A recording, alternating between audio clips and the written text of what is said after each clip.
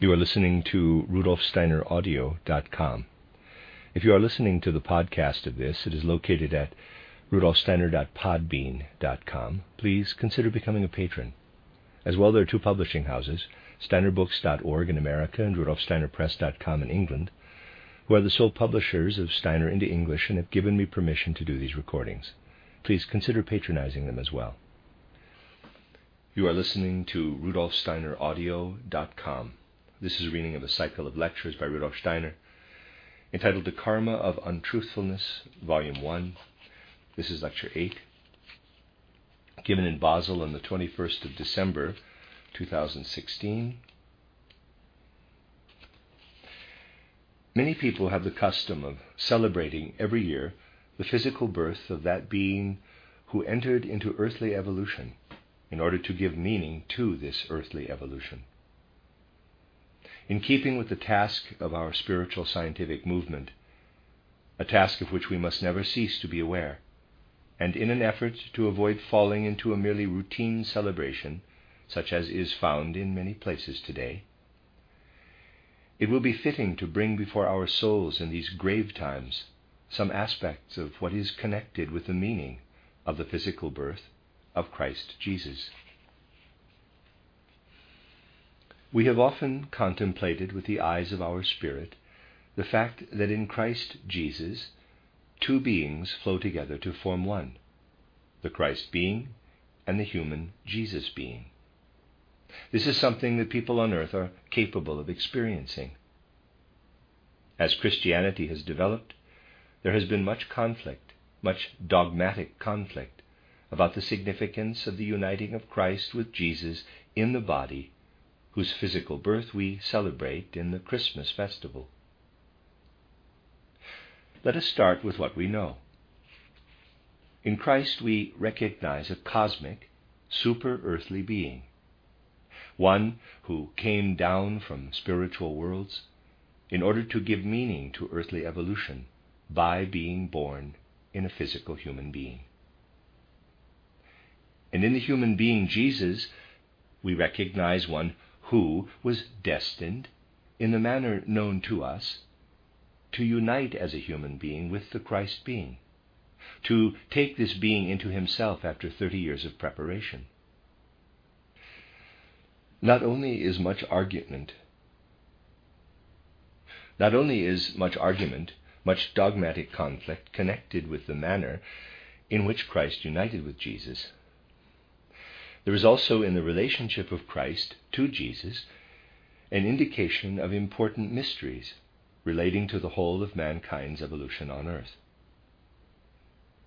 In endeavoring to pursue what has happened so far, so as to understand something about this uniting of Christ with Jesus, and in considering what must still happen in human evolution, in order to bring this relationship into a proper focus, we find ourselves touching on one of the greatest mysteries of human knowledge and human life.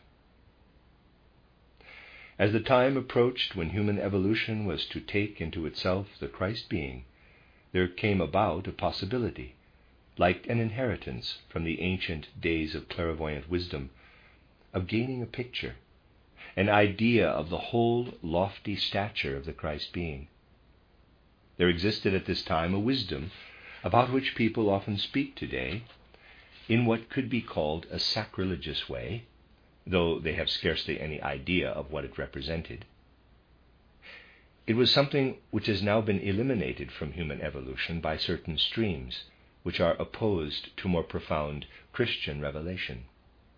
This was gnosis, a wisdom into which much of the knowledge revealed to mankind by ancient atavistic clairvoyance had flowed.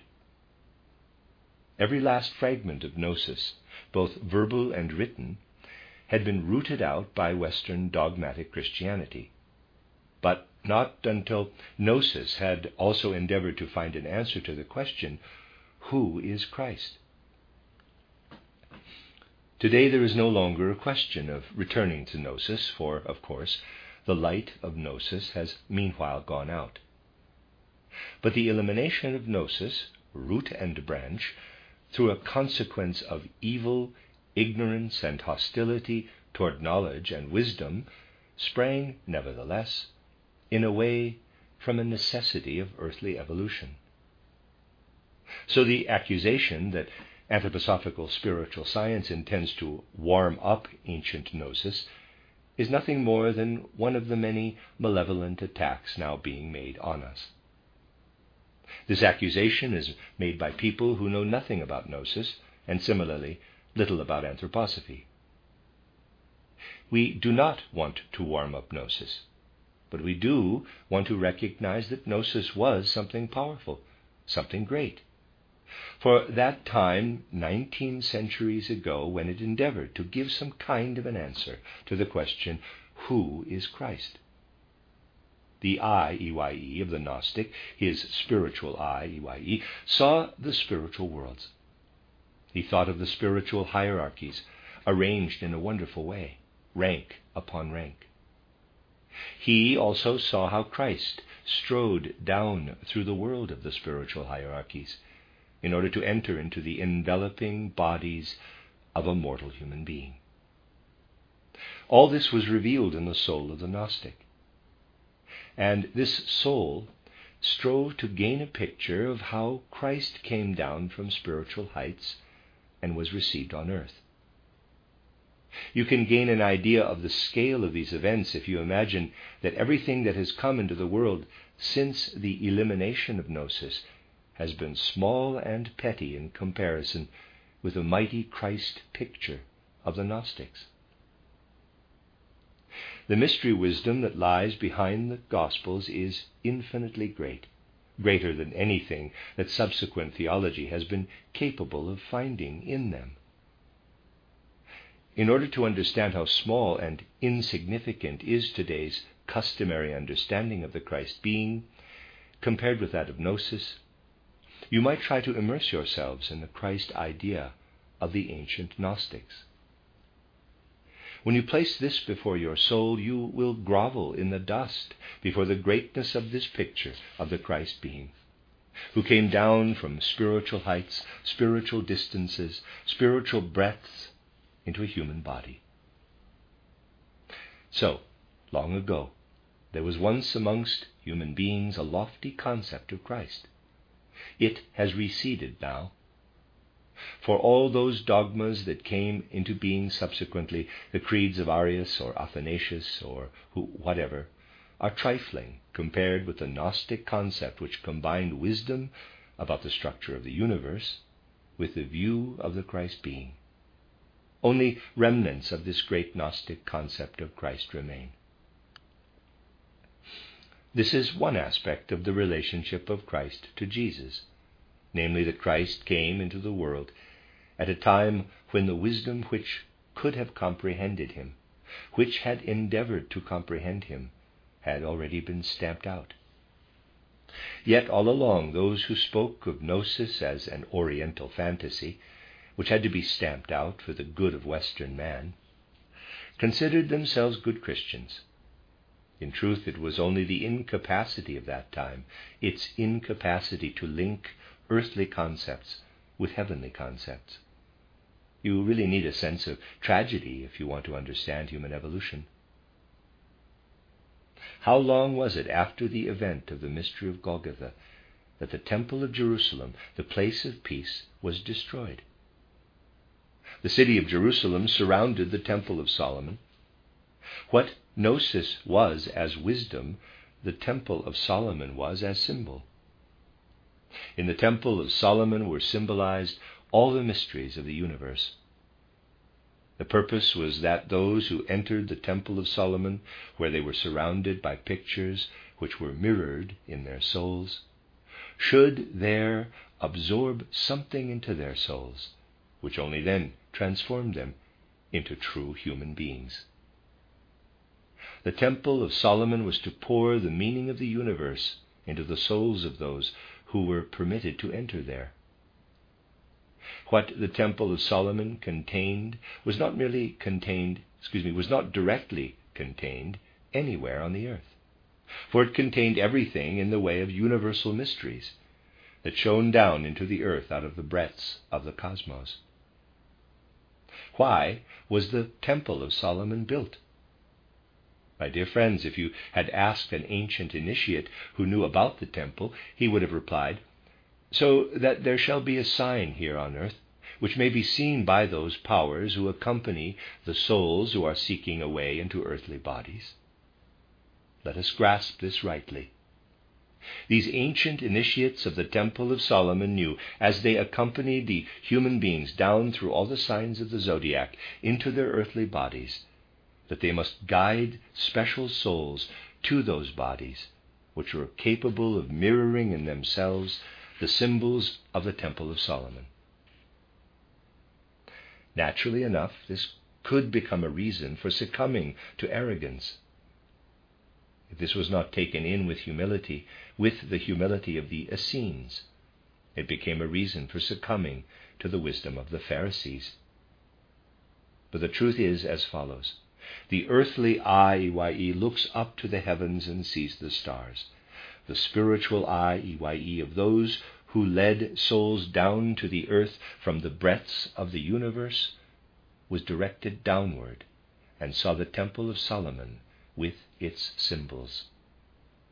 It was for them a star, by whose light they could accompany the souls into the bodies of a caliber capable of comprehending the meaning of the Temple of Solomon. It was the star at the midpoint of the earth which shone out strongly into spiritual heights. When Christ Jesus had come to the earth, when the mystery of Golgotha had taken its course, then this great mystery of Golgotha was to be mirrored in every single human soul. Quote, "My kingdom is not of this world," close quote. So the external, physical Temple of Solomon first of all lost its significance, and its destiny fulfilled itself in a tragic way. Basically, there was no one left at that time who, by mirroring all the symbols of the Temple of Solomon, could really take in the full extent of the Christ being. But the Christ being himself had entered into earthly evolution and was now within it. This, as has so often been repeated in our circles, is the fact which matters.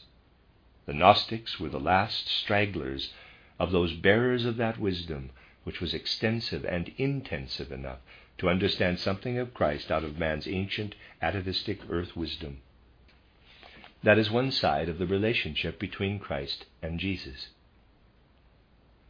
At that time, the Christ being could have been comprehended by gnosis. But this was not part of the plan of evolution, although in what had been gnosis there had been contained the full wisdom of the Christ. But now it can be said that the path taken by Christianity through the countries of the South, through Greece, Italy, Spain, and so on, was suited to extinguishing more and more the knowledge of what Christ really was. Rome in decline, Rome in disintegration, was destined to extinguish the understanding of Christ. It is a remarkable thing that, on the one hand, the relationship of Christ to Jesus worked in such a way that in gnosis a high concept of Christ shines out and then dies away as Christianity passes through the Roman element, and that, on the other hand, when Christianity meets the peoples coming down toward it from the north, the concept of Jesus starts to take shape. The concept of Christ has died away in the south. Then in the north, the concept of Jesus appears, certainly not in a lofty way, but in a way that speaks to the souls of human beings. Something wonderful enters human souls at the thought of how a child is born in a consecrated night, a child who will take the Christ into himself. Just as in the south the concept of Christ was inadequate, so in the north was the feeling for Jesus. Nevertheless, the feeling was such that it deeply moved people's hearts, yet in itself it is not fully comprehensible. You have only to compare the greatness and majesty of what Christ Jesus means for human evolution with all the sentimental trifles contained in so many poems and songs about the, quote, darling infant Jesus, close quote, which move the hearts of those who in their egoism believe they are experiencing heavenly ecstasies.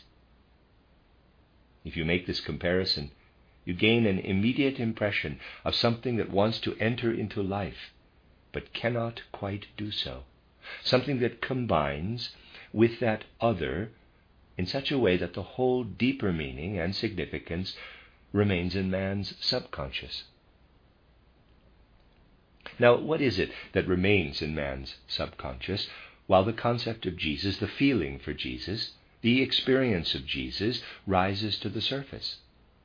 It is extraordinary how this happened. The understanding of Christ sank down into the subconscious, and the understanding of Jesus began to glow in the subconscious. In man's subconscious, not in consciousness, which was powerless, there was to be a meeting and a balancing out of the Christ consciousness, which was fading, and the Jesus consciousness, which was beginning to glow in the subconscious. Why did the peoples who came down from Scandinavia, from what is today northern Russia, not take up in Christianity the Christ idea, which, to begin with, remained utterly unknown to them? Why did they take up the Jesus idea in Christianity? Why was it the Christmas festival which above all spoke to human hearts, awakening in them infinite feelings of holy tenderness? Why was this? What was there in this Europe which received from the South what was basically an utterly disfigured Christianity? What was there in this Europe that caused that idea to light up in people's hearts, that idea in which the Christmas festival, with its deep, deep content of feeling, is experienced?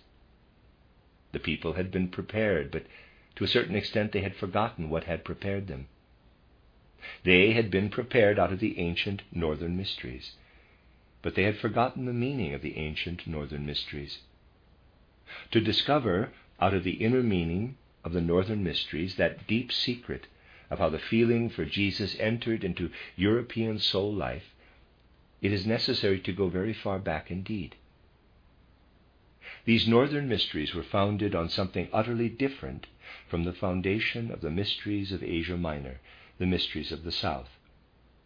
These mysteries of the North were founded on something that was more intimately bound up with the life of the stars, with nature, with the earth's growth forces, rather than that which was shown in the symbols of a temple. Mystery truths are not the trifles certain mystic sects play around with today. Mystery truths are grand and powerful impulses within human evolution.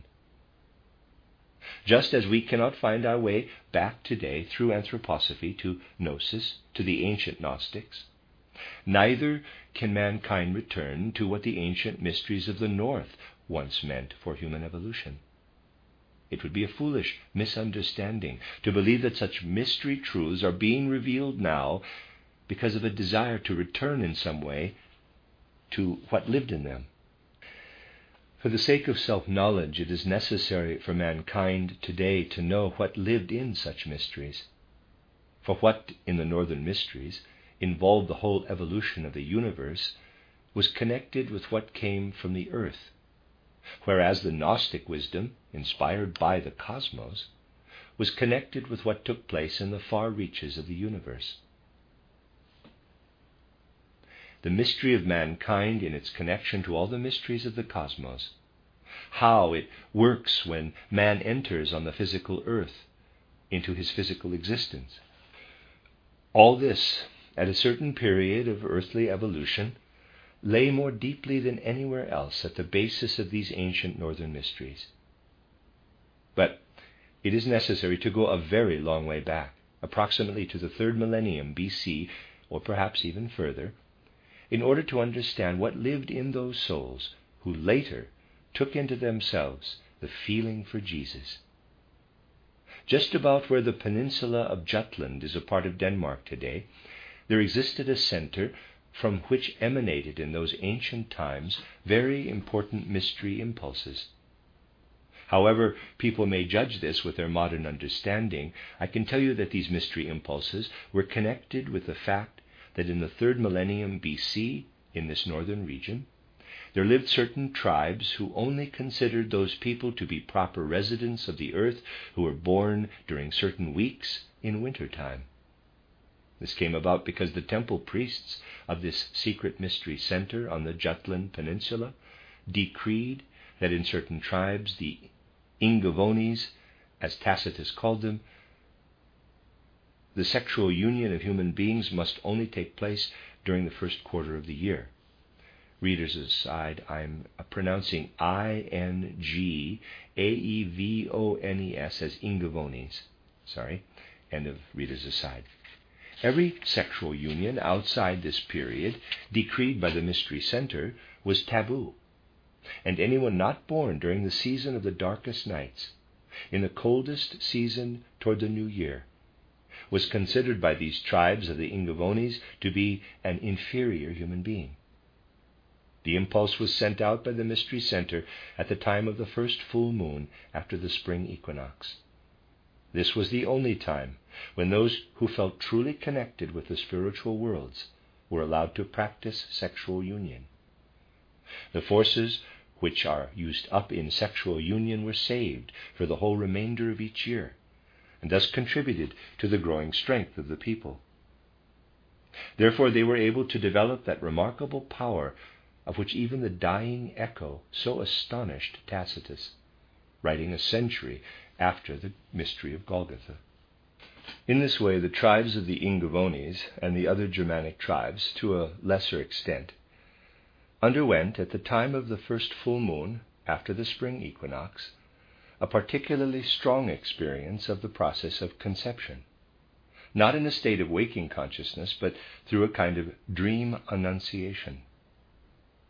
They knew that what this meant with regard to the connection between the mystery of man and the mysteries of heaven. A spiritual being appeared to the one who was conceiving and announced to her, as through a vision, the human being who was to come to the earth through her. There was no consciousness, only a semi-consciousness, in that sphere which human souls experienced during the process of entering into physical earthly reality. Subconsciously, the people knew themselves to be ruled by gods, the Vanir. They were not fully conscious in their intellect, but lived in a, quote, knowing dream consciousness, close quote. Practices which exist at a certain time and are fitting for that time often survive into later times in external symbols. In olden times, the holy mystery of birth was shrouded in the subconscious, which in turn meant that all births were crowded together in a certain part of the winter season. And it was regarded as sinful if human beings were born at other times. Later on, this was partly preserved, but only fragments passed over into later consciousness, fragments of which the meaning has so far remained undiscovered by any learning. Indeed, it is openly admitted that no scholar has succeeded in discovering any meaning. Fragments remain in the so-called Erta saga. Except for a few notes, everything now known externally about the Erta, readers aside, spelled E-R-T-H-A, Erta, or Ertha, end of readers aside. Let me read that sentence again. Except for a few notes, everything now known externally about the Ertha, or Nerthus saga, is contained in the writings of Tacitus, who reports about it as follows, quote, the Rhoedigni, the Aviones, the Anglii, the Varini, the Oidoces, the Suardones, and Nuithones, Germanic tribes who are fenced in by rivers or forests. These are more or less those tribes who together constitute the Ingavones.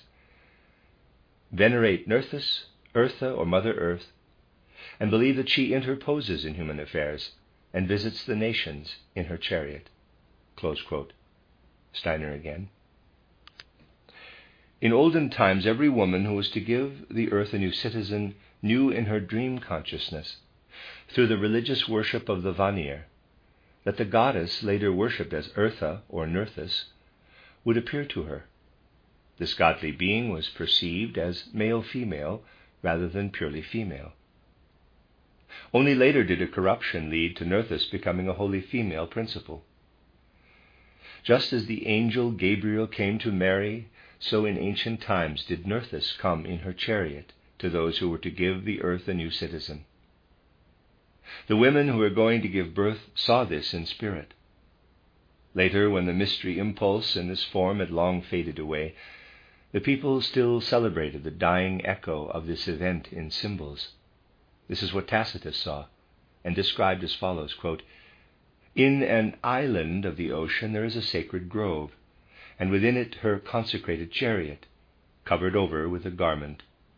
Only one priest is permitted to touch it." Close quote. Steiner again.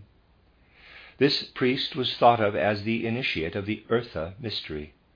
Quote, "He can perceive the presence of the goddess in this sacred recess, and walks by her side with the utmost reverence as she is drawn along by heifers.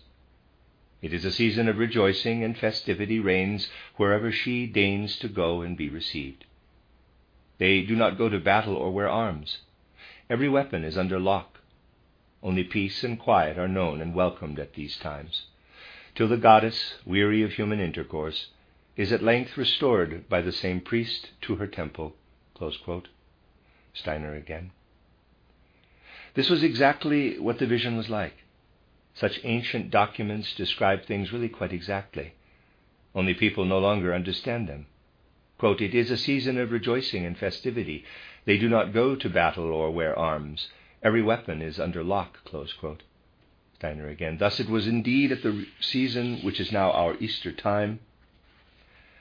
Out of their inner soul life, people believed the season of the earth's fruitfulness to have come for them too. And those souls were conceived who were later born in the season, which is now our Christmas time. The season of Easter was the time for conception. This was seen as a holy mystery of the cosmos, and later it was symbolized in the worship of Nerthus. All of it was shrouded in the subconscious and was not allowed to break through into consciousness. This shimmers through in what Tacitus says about this worship. Quote, "Only peace and quiet are known and welcomed at these times, till the goddess, weary of human intercourse, is at length restored by the same priest to her temple. Afterward the chariot, the vestments, and the divinity herself are purified in a secret lake. Slaves perform the rite who are instantly swallowed up by its waters. A penalty to ensure that all who know about these matters are submerged in the night of the unconscious. Thus reigns a mysterious terror and a pious ignorance concerning the nature of that which is seen only by men doomed to die." Close quote. Steiner again. Everything that takes place in the world comes to have a luciferic and an Ahrimanic counter-image. The practices of the Ingavones, which fitted properly into human evolution, related to the time of the first full moon after the spring equinox. But owing to the precession of the equinox, what remained in ancient times of what had once been a dream experience took place later and later, and thus became Ahrimanic. When the events of true ancient Eartha worship had gradually moved to a time approximately 4 weeks later, they had become Ahrimanic. It was Ahrimanic because the union of the human woman with the spiritual world was sought in an unlawful way, that is, at an unlawful time. This then came to be caught and held in, quote, Walpurgis night, close quote, which falls on the night of 30 April to 1st May. This is purely the consequence of an Ahrimanic time shift. You know that a Luciferic time shift goes backward, an Ahrimanic one is the opposite. So here the equinox is shifted forward, so that the remnant from earlier times manifests later. Thus the Ahrimanic Mephistophelian reverse side of ancient Eartha worship, its reversal into something devilish, later became Walpurgis night, which is connected with the most ancient mysteries, of which only this weak echo remains. Much of these mysteries lived on in the Scandinavian mysteries. There, in place of Eartha, is Frigg, who, in the symbolism of later ages, as spiritual science reveals, actually appears as a traitor to what really lay at the foundation. Something else also should be mentioned in connection with the customs of these mysteries.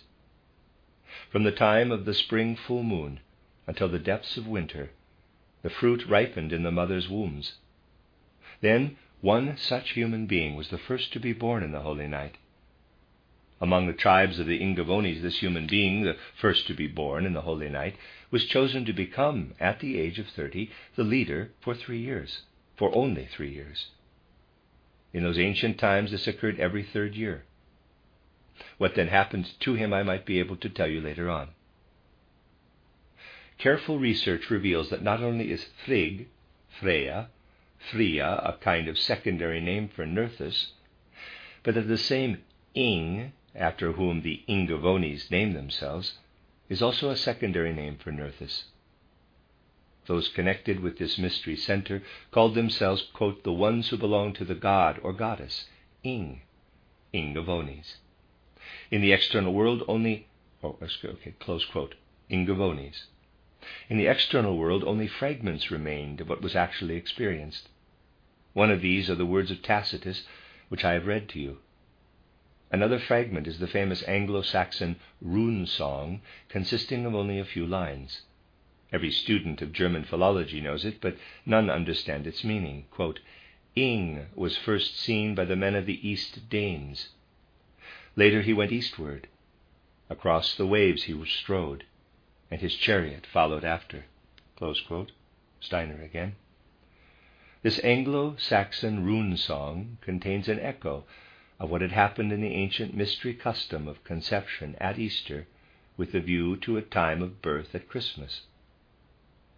What took place in this connection in the spiritual world was known, above all, on the Danish peninsula. That is why the rune song says quite rightly, quote, Ing was first seen by the men of the East Danes, close quote. Then came times when this ancient knowledge fell more and more into corruption, so that only echoes and symbols remained. Altogether, human evolution became more suffused with what came from warmer climes. From warmer countries comes something which is unlike what comes from colder climes, where the season of the year is intimately linked with what human beings experience in their inner being. In warmer climes, the seed of man was sown all the year round. Of course, this happened also in the colder countries, even while the old atavistic clairvoyance still existed. But it was suffused in the ancient principles. It came to the northern regions when the Vanir were being replaced by the Aesir, and when, in the southern regions, the nature mysteries had long been replaced by the temple mysteries. It came northward, of course, still mixed with the ancient ways, when the Vanir were being replaced by the Aesir. Just as the Vanir were connected with imagining, so were the Aesir connected with being or existing in the material world, which external understanding wishes to grasp.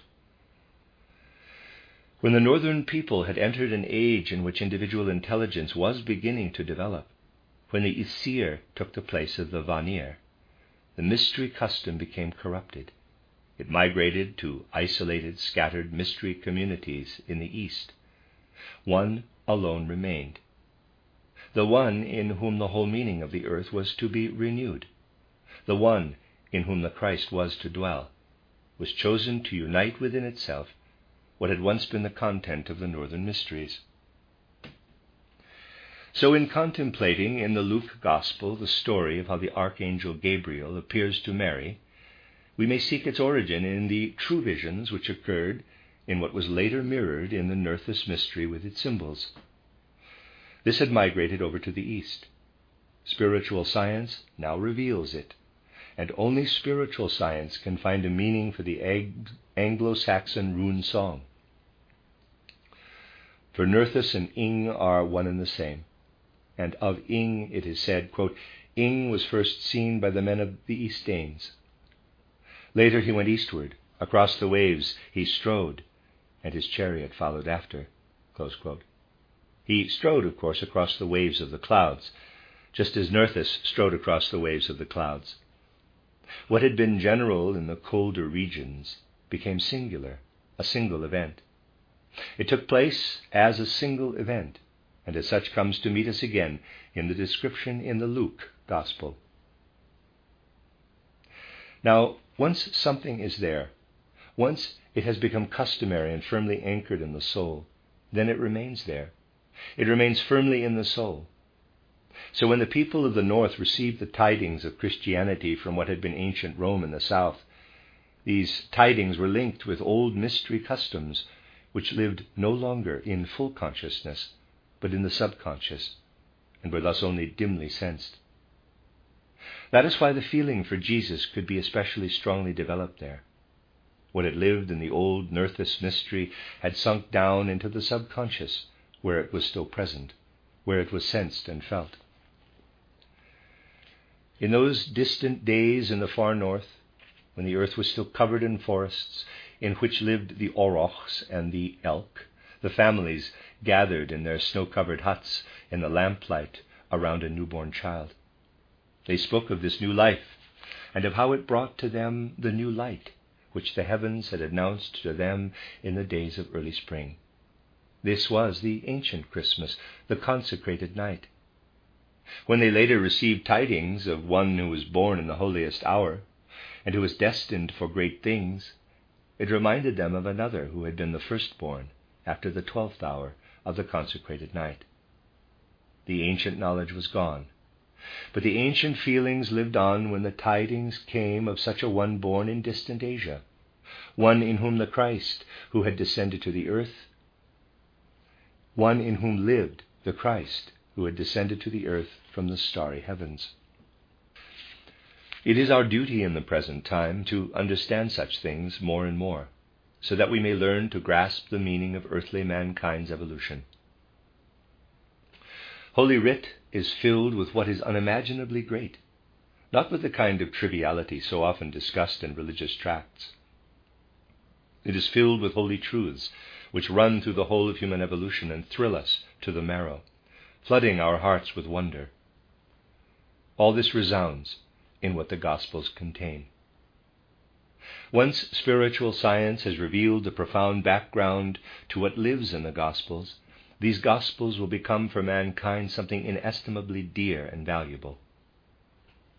One day mankind will know why it is said in the Luke Gospel, quote, And it came to pass in those days that there went out a decree from Caesar Augustus that all the world should be taxed. And this taxing was first made when Cyrenius was governor of Syria, and all went to be taxed, every one into his own city. And Joseph also went up from Galilee, out of the city of Nazareth, into Judea, unto the city of David, which is called Bethlehem, because he was of the house and lineage of David, to be taxed with Mary his espoused wife, being great with child. And so it was, that while they were there, the days were accomplished that she should be delivered. And she brought forth her firstborn son, and wrapped him in swaddling clothes, and laid him in a manger, because there was no room for them in the inn. Close quote. Steiner again. For him, the firstborn among those who were to find one another in the soul, the ancient mystery forces had migrated to the distant east from the Danish peninsula. Quote, And there were in the same country shepherds abiding in the field, keeping watch over their flock by night. And, lo, the angel of the Lord came upon them, and the glory of the Lord shone round about them, and they were sore afraid. Close quote.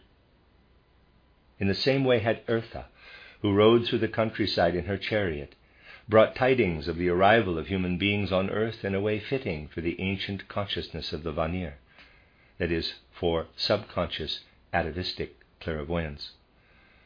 Quote, And the angel said unto them, Fear not, for, behold, I bring you good tidings of great joy, which shall be to all people. For unto you is born this day in the city of David a Saviour, which is Christ the Lord. And this shall be a sign unto you. Ye shall find the babe wrapped in swaddling clothes, lying in a manger. And suddenly there was with the angel a multitude of the heavenly host, praising God, and saying," close quote, Steiner again, "saying what the Eartha priest had spoken in the ancient northern mystery to the woman who was to conceive. Quote, the revelation of the divine comes from on high in the time of peace among those who are of good will. Close quote, Steiner again. As Tacitus says, quote, it is a season of rejoicing and festivity. They do not go to battle or wear arms. Every weapon is under lock. Close quote. It is to this greatness that human beings must ascend. Steiner again, he's reading, Steiner. It is to this greatness that human beings must ascend. They must look deeply into the course of human evolution. For even the mystery of Golgotha, which gave a deeper meaning to the whole of earth evolution, only becomes fully comprehensible when it is shown how it stands within human evolution as a whole. When materialism has disappeared, and people want to know, not only in the abstract, but also quite concretely about their divine origin, there will once again be an understanding for the holy mystery truths of ancient days. Then will the interval of time be over in which Christ, though he lives on the earth, can only be minimally understood in full consciousness. For the understanding of Christ among the Gnostics faded away, and the understanding of Jesus grew only unconsciously in connection with the ancient worship of Nerthus. In the future, mankind will have to bring into consciousness and bind together both these unconscious streams. Then an understanding of Christ will gain more and more prominence on the earth, and this will be the link between ancient mystery knowledge and a renewed great flourishing of gnosis. Those who take seriously the anthroposophical view of the world, and also the movement connected with it, will see that the things it has to say to mankind are no childish games, but great and serious truths. We must allow our souls to be deeply moved, because these things are meant to move us deeply. The earth is not only a great living creature, it is also a lofty spiritual being. Just as a great human genius cannot evolve to full stature without suitable development through childhood and youth, so the mystery of Golgotha could not have taken place. The divine could not have united with earth evolution if in the days of earth's beginning other divine beings had not descended in a different though equally divine way. The revelation of the divine on high, incorporated in the worship of Nerthus, differed from the way it was later understood, but it existed. The knowledge contained in this ancient wisdom is solely atavistic, yet it is infinitely higher than the materialistic worldview, which is today making human beings into animals as regards the level of their knowledge.